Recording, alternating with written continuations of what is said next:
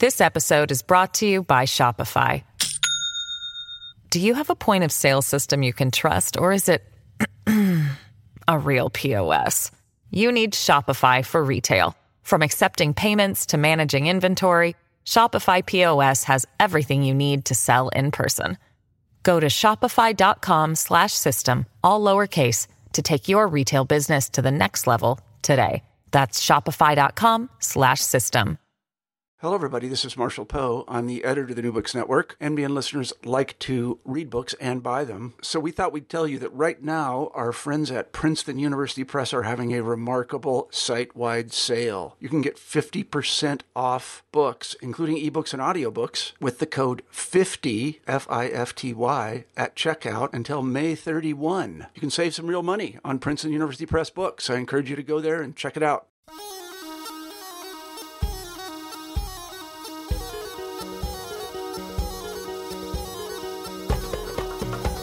Hi, welcome to New Books and Middle East Studies, a podcast on the New Books Network. I'm Asad, one of the co-hosts of the channel and your host for our conversation today. Our guest today is Simon Wolfgang Fuchs, and we'll be talking about his latest book, In a Pure Muslim Land, Shi'ism Between Pakistan and the Middle East. Simon is a lecturer in Islamic and Middle East Studies at the University of Freiburg in Germany.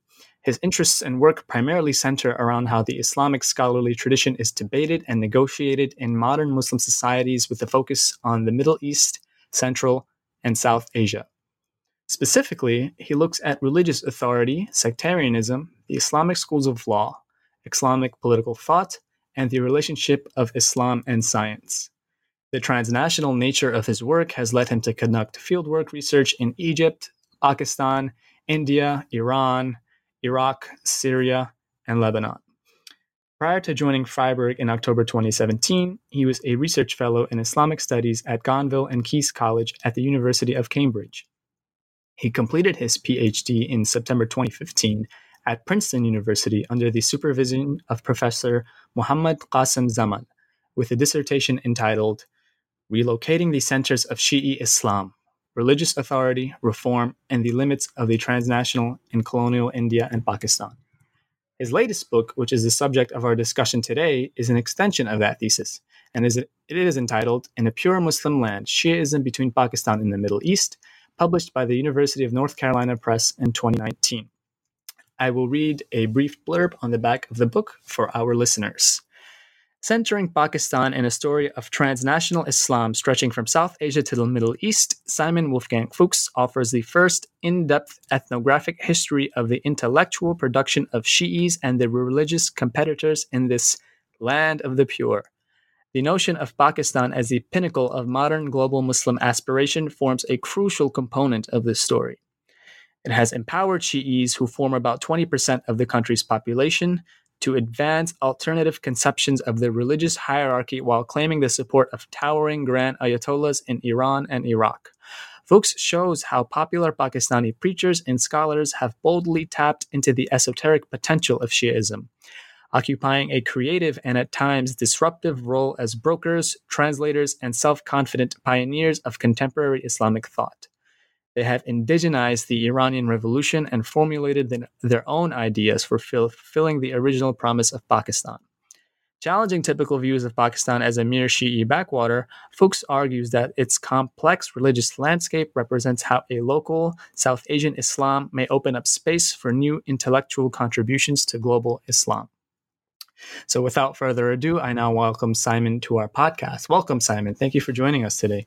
Yeah, thank you so much, Asad, for having me. It's really a great honor to be able to talk about the book, and I'm really excited about the session that we will be having today.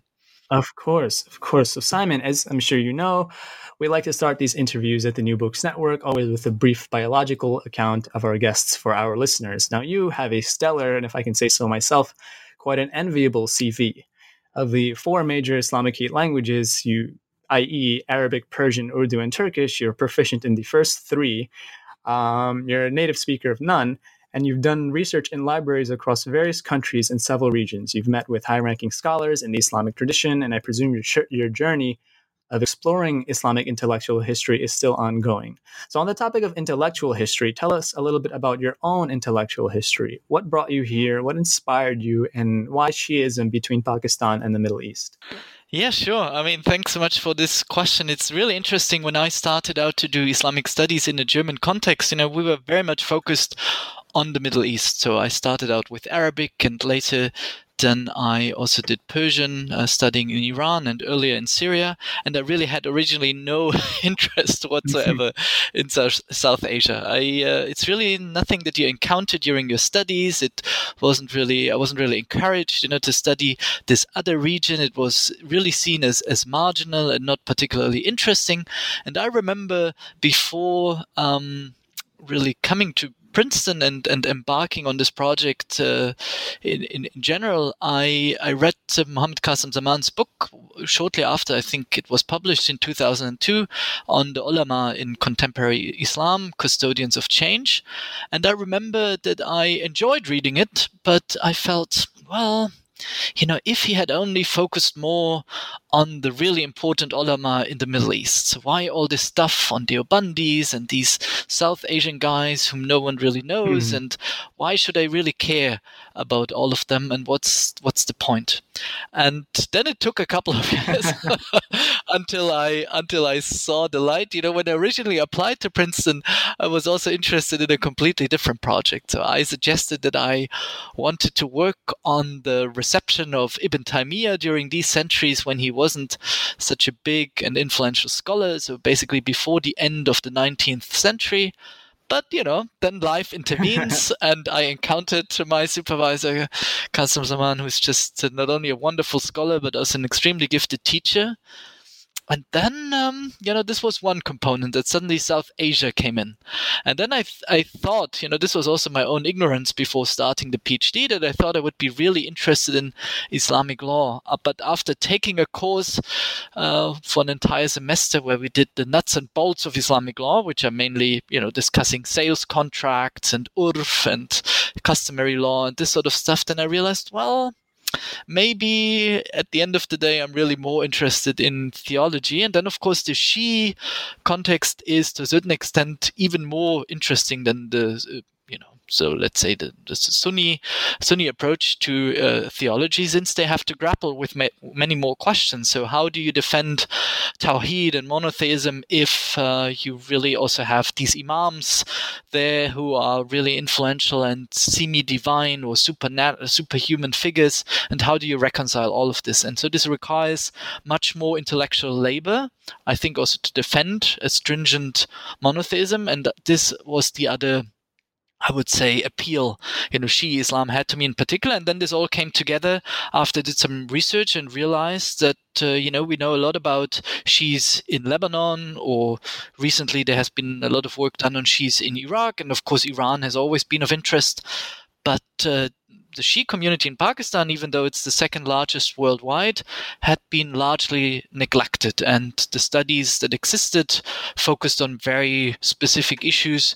But there was a lot of room still to explore and to discover. And I became extremely excited and was not disappointed, well, I would say. Thank you for that. And so I guess in addition to Arabic and Persian, you had to pick up a third language to access Pakistan, which is...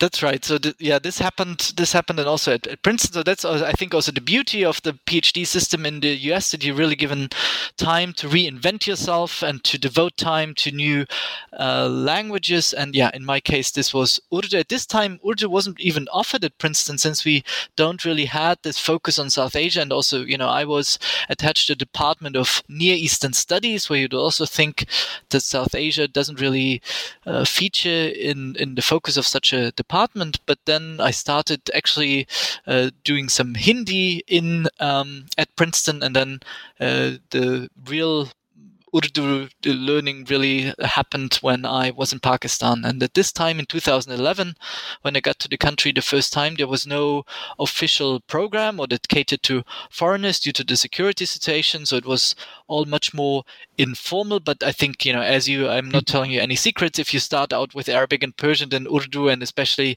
Urdu that deals with religious ideas and text, is not the distance is not too far to also obtain another language. Excellent. Well, thank you for sharing that. And I think you touch upon a very important point about disciplinary boundaries, which we're going to go over further in this discussion.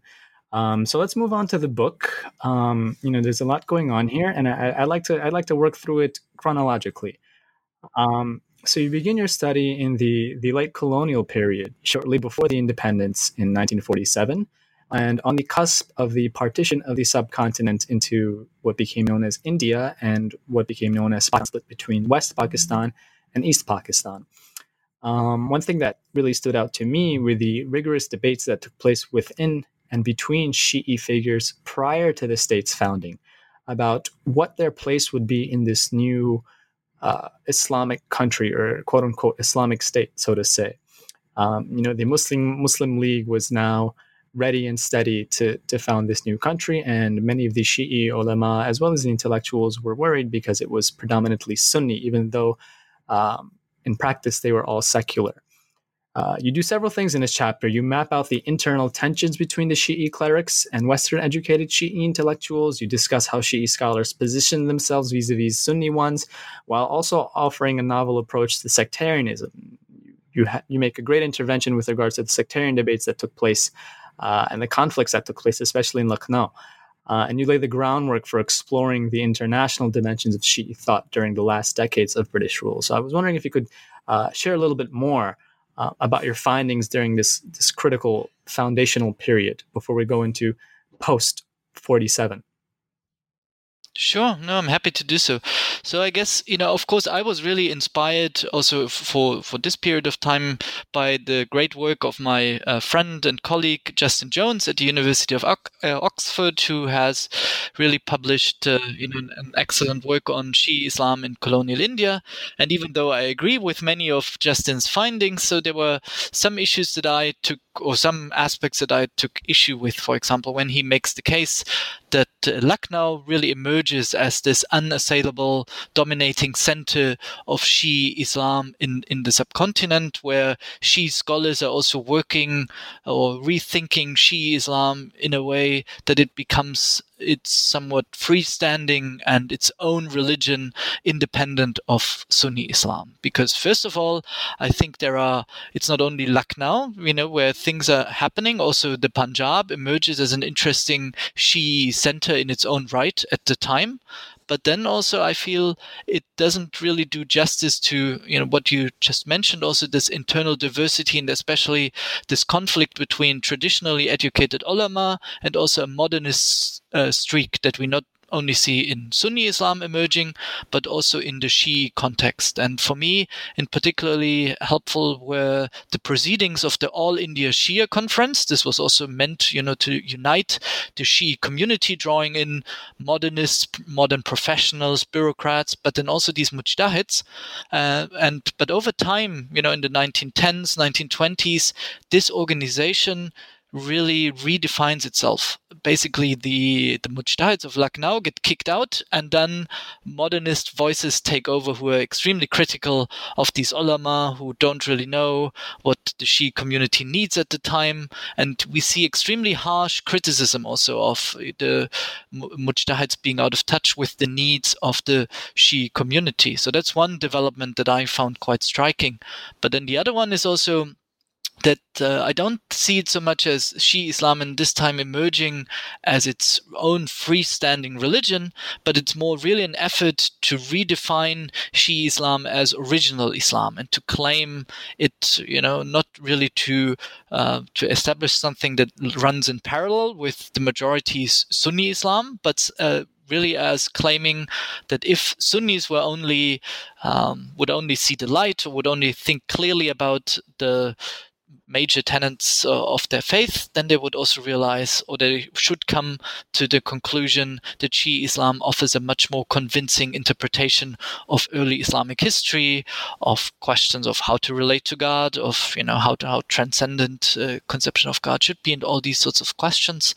And this was definitely also another aspect that I found quite striking, and it once again reminds us also, when we talk about this late colonial period and communalism and the questions of conflicts between Hindus and Muslims, it makes also a lot of sense to look at the internal conflicts within all these communities. Not even, of course, not only the Muslim community is extremely diverse, but then also it's not sufficient to narrow this down to a conflict then between Sunnis and Shiis, but also within Shi'i Islam, there's a huge controversy about how to reconcile religion with modernity going on as well. So tying all of this together, this is basically what I was trying to do in the first chapter of the book. It's really interesting how, with regards to the internal conflict within Shi'ism, there's a debate between whom you describe as the reformists versus the traditionalists, and the nature of the debates that took place between these two groups.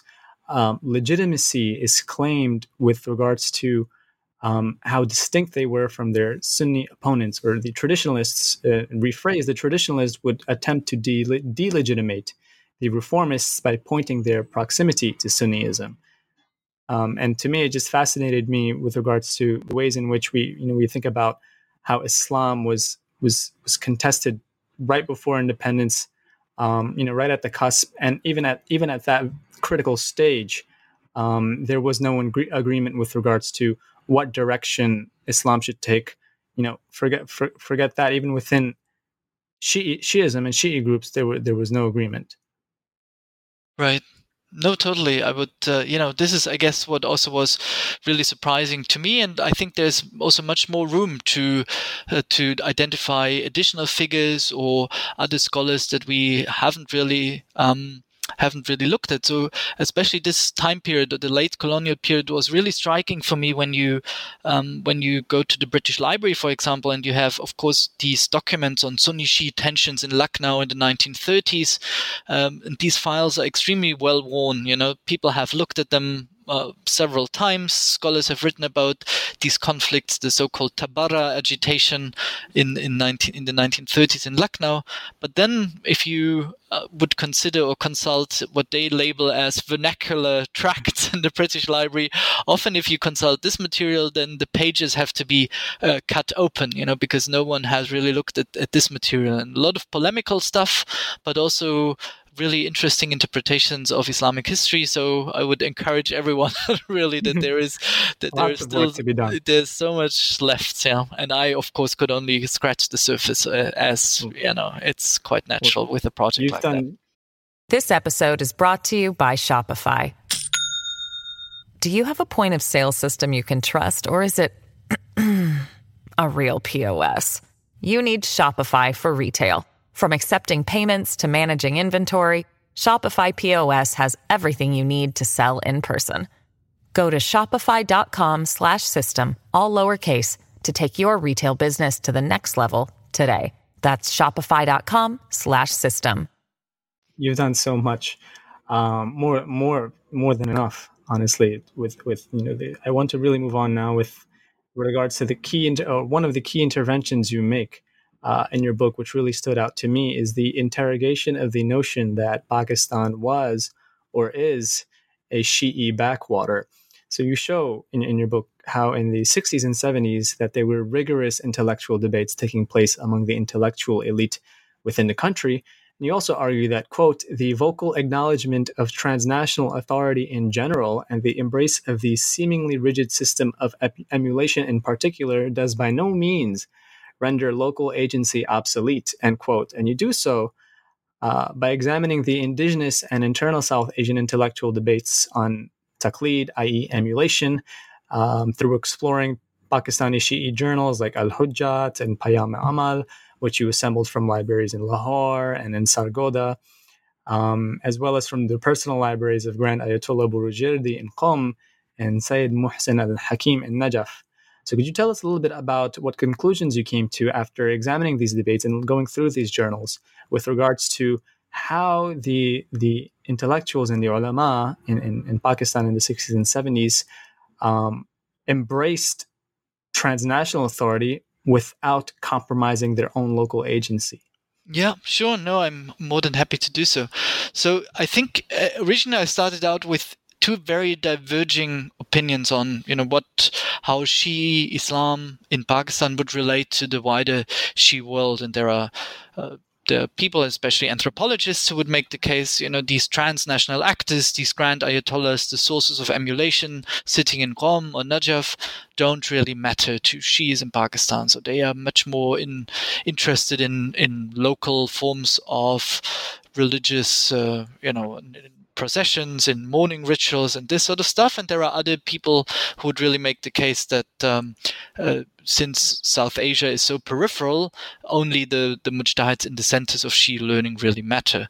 And when going through all of this material, several things stood out for me that to a certain extent in the 20th century, we really see this paradigm shift as far as religious authority in a Shi'i context is concerned. The grand ayatollahs become much more approachable. You can contact them. Of course, nowadays it's even easier, but also then in the 1960s and earlier, you could approach them via, telegrams, or you could travel much more easily. And Pakistani scholars would, of course, also go and study for long periods of time in the shrine city. So there was intensive interconnectedness, and the grand ayatollahs in the centers would send representatives to Pakistan to collect religious taxes on their behalf, but also to support schools, to hand out scholarships, really being involved on the ground, traveling, setting up programs to translate material into Urdu.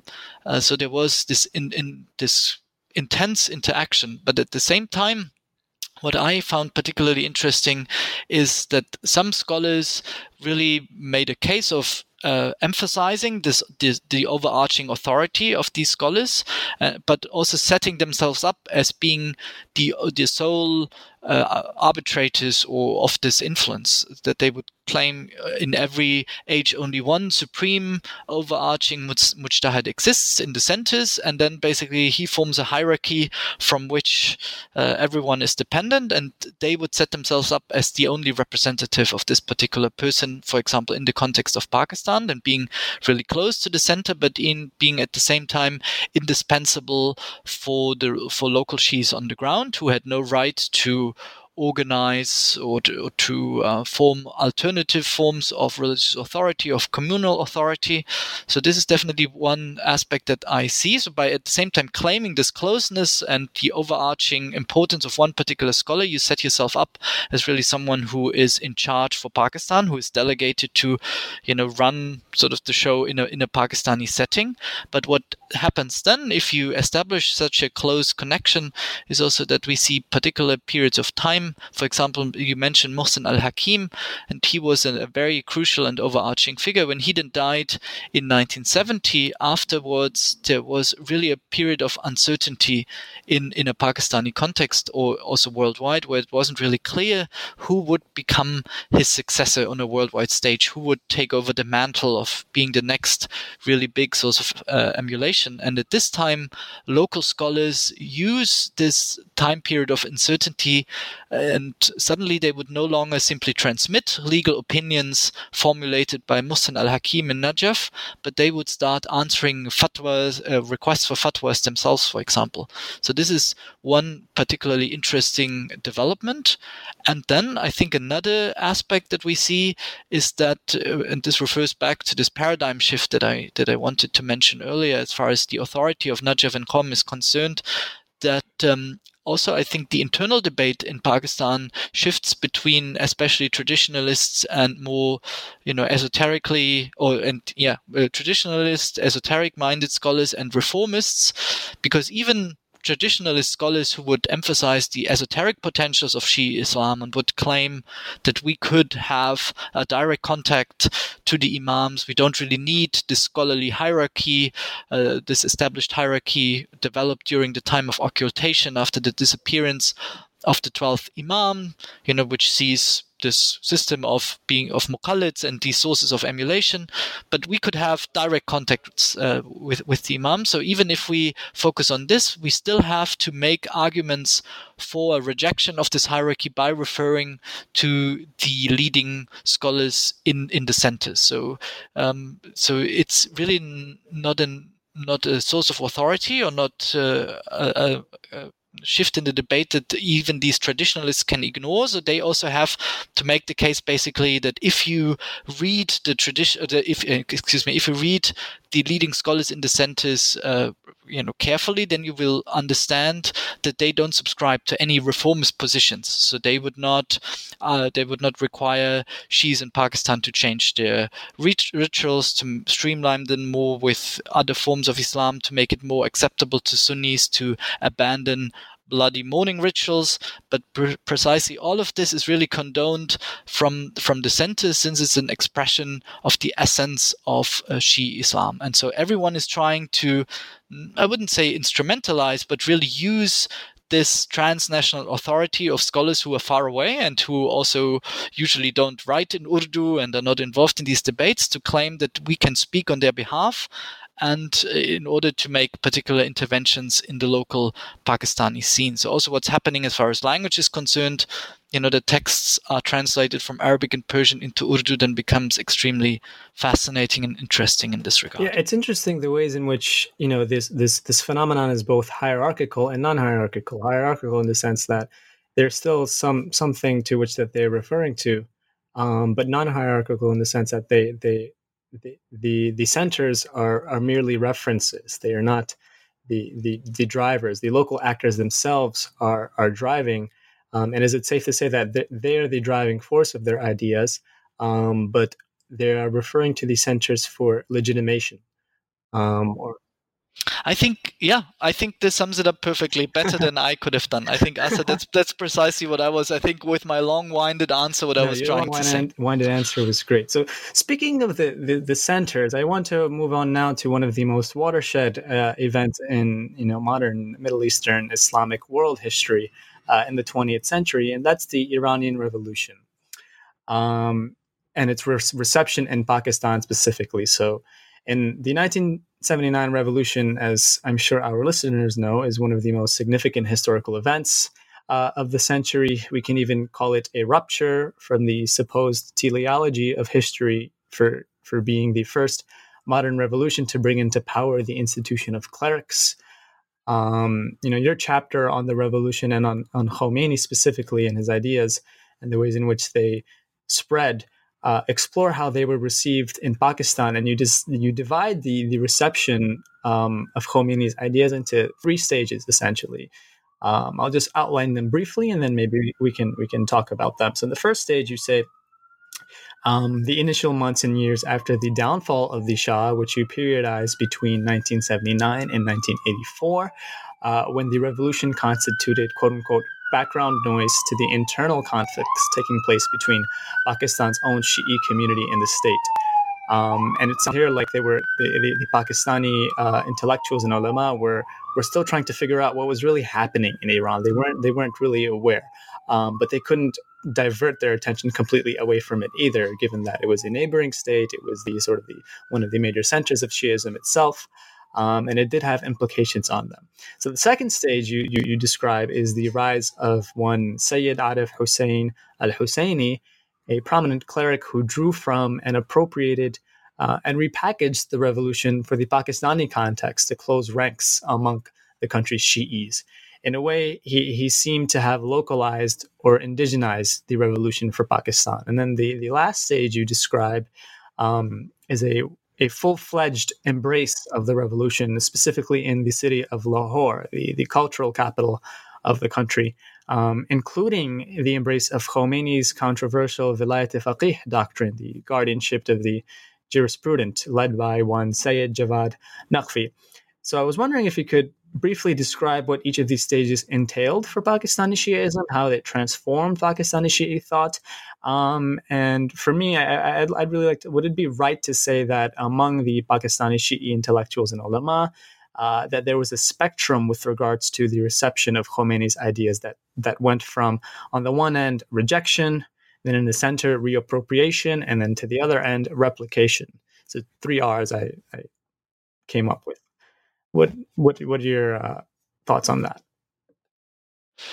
Well, I think I wouldn't go so far as to say that anyone actually rejected what was happening in Iran. Even I think this would be rather tricky to do, since Khomeini and Iran is extremely, or was extremely popular in a Pakistani context. But I think reappropriation was definitely happening. And then your third R was replication, right? Yeah. So I think these two are both much stronger, and we can explain these 3 stages that I was trying to identify by the fact that in the early 1980s, Pakistani Shis were really in this very tricky position that they had a military dictator to contend with in Pakistan, Zia-ul Haq, who had come to power in 1977.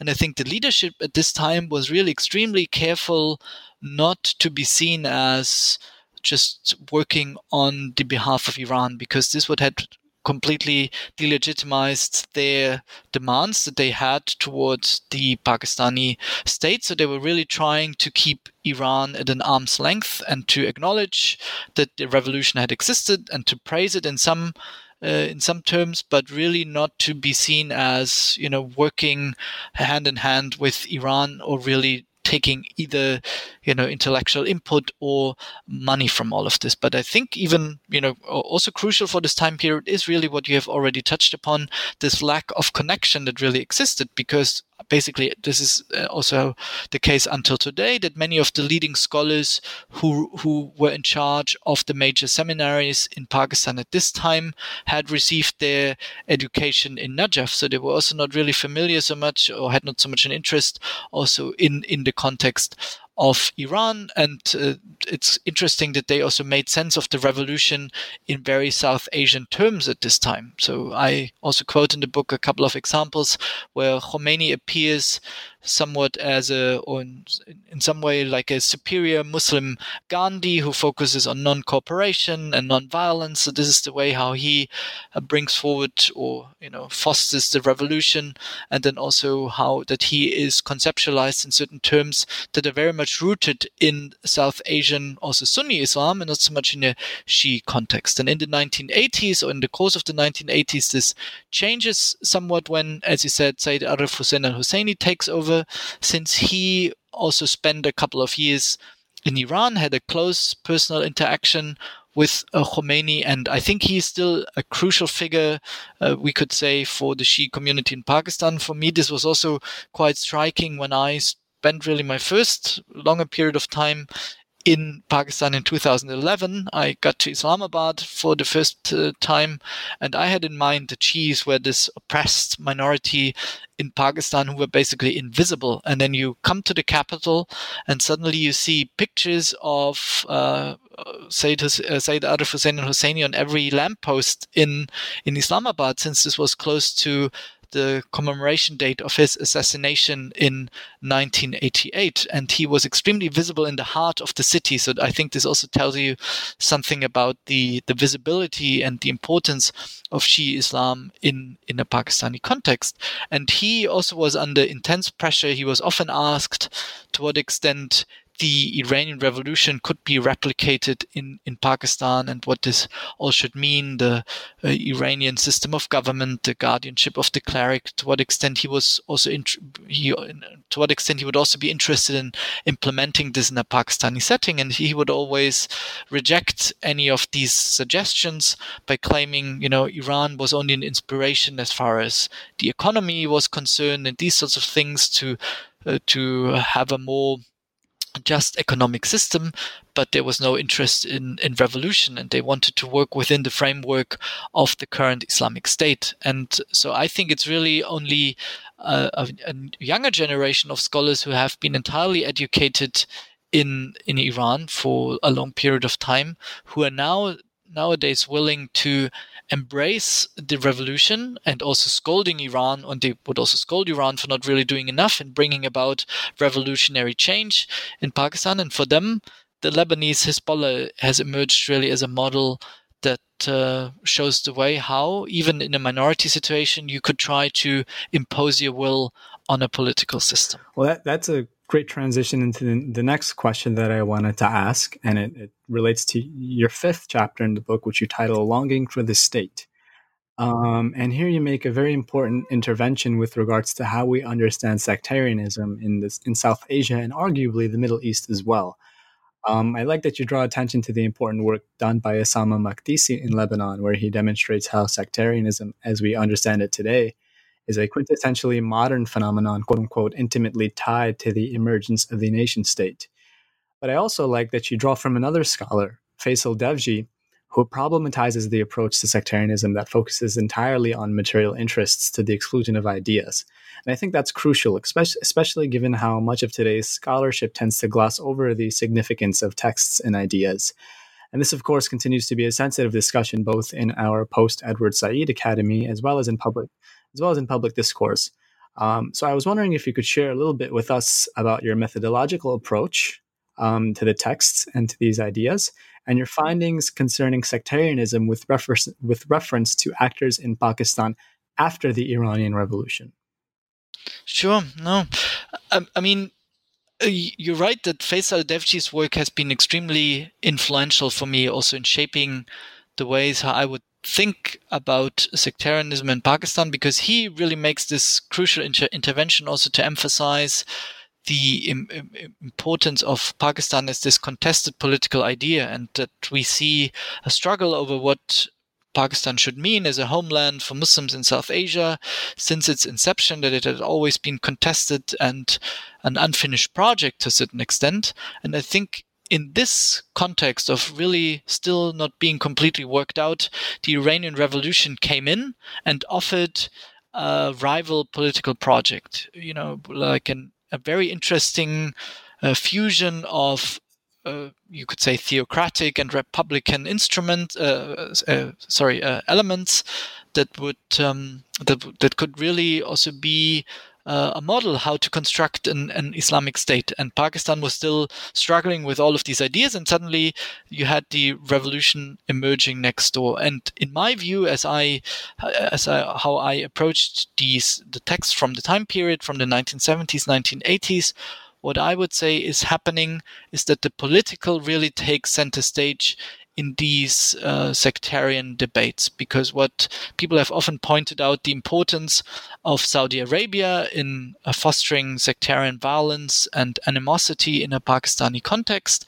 They would point out in particular that there were certain figures from, we could say, Salafi angle, from the South Asian Ahli Hadith tradition, who were educated in Saudi Arabia at the Islamic University in Medina that was founded in the 1960s and then came back to Pakistan. And this was sort of seen as the model of Saudi involvement and how the story goes as far as sectarianism spread. But when you look at the writings of these figures in the 1960s, 1970s, these are mostly really Salafi arguments about Shia Islam. So doctrinal issues are at the forefront, that the Shi'is would believe in the corruption of the Quranic texts, that they have despicable views on the imams, that they're guilty of polytheism and these sorts of things. So classic anti-Shi arguments that are then repackaged and made quite prominent and,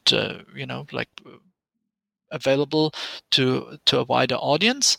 But there's not really any discussion of Shi'is being a political problem. And this changes in the 1980s after the Iranian Revolution, when also different groups take over the mantle of anti-Shia sectarianism.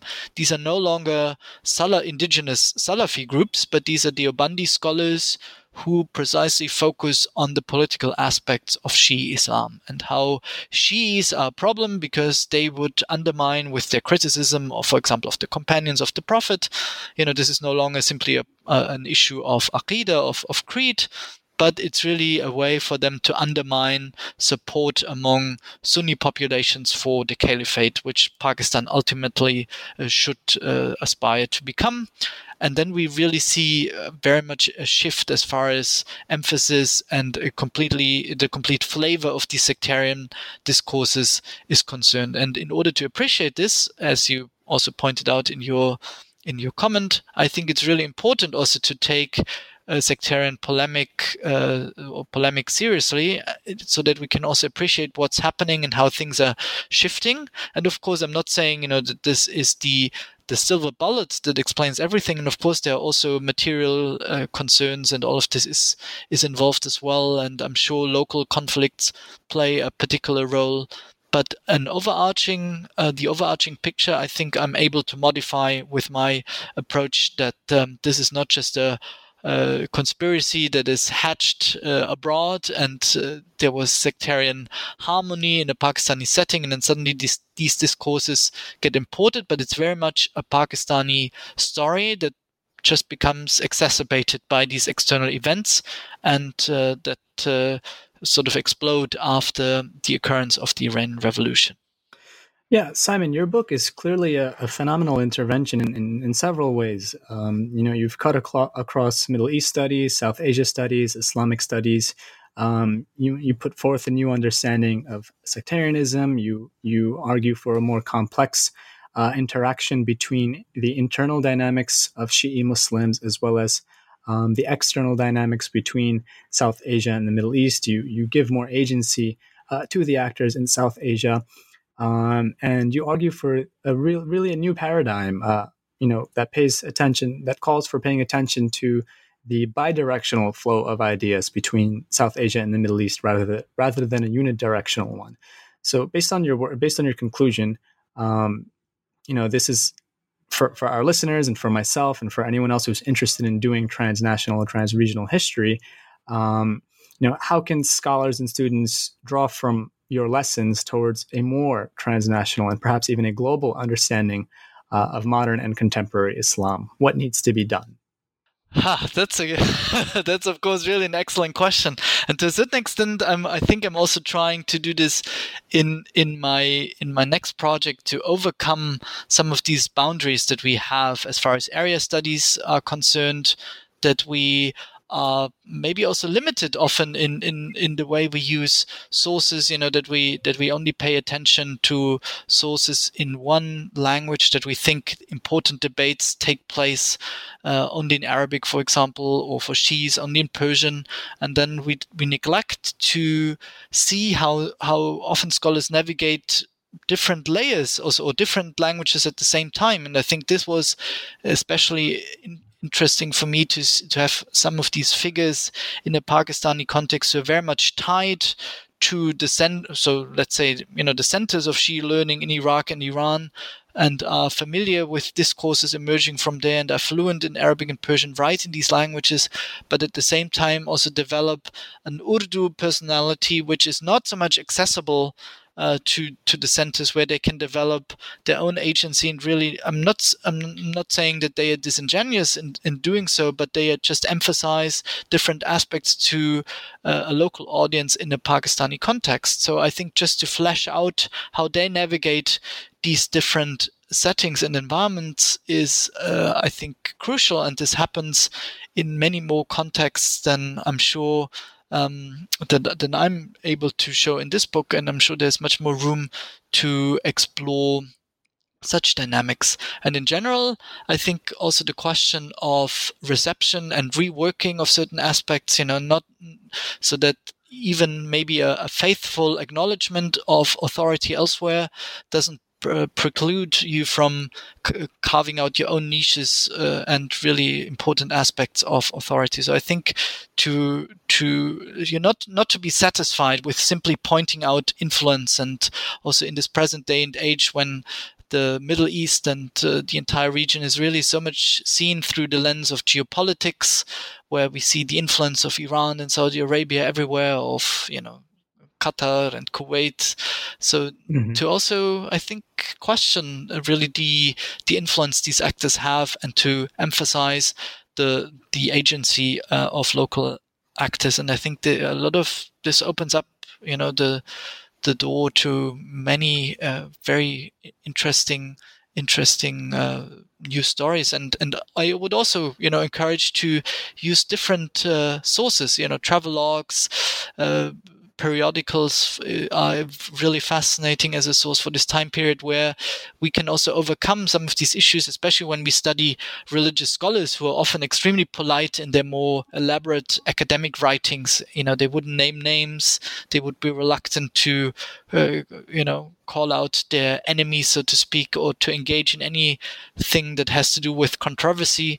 But there are different types of sources where we can get much closer to the personality of people, and also to flesh out what this really means for them. So I think that's another aspect that I would really encourage colleagues to take a look at.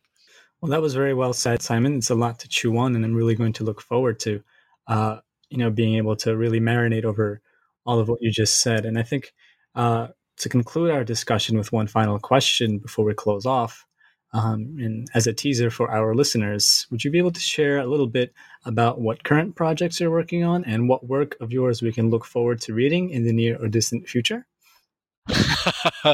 Yeah, I hope it won't be a too distant future for you to wait for until this project finally arrives. But at the moment, I'm really involved with a global history of the Iranian Revolution, and this is a project that stems out of really my interest or my findings in a Pakistani setting. And in particular, I would like to focus not so much on the Shi'i world and how this event has been reworked and received in these contexts, even though this will also play some role. But I'm much more interested for this current project to recover this moment of 1979 and the early 1980s, when also many Sunni Islamist groups in Tunisia, in Lebanon, in Turkey, in Pakistan, India, obviously, but also leftist groups in all of these countries as well, were highly fascinated by the events taking place in Iran, and they were really intrigued and were asking themselves many questions. This led them to reconceptualize how they would approach politics, how they would use political vocabulary, how they would, for example, rediscover the social question that had been so important in an Iranian context.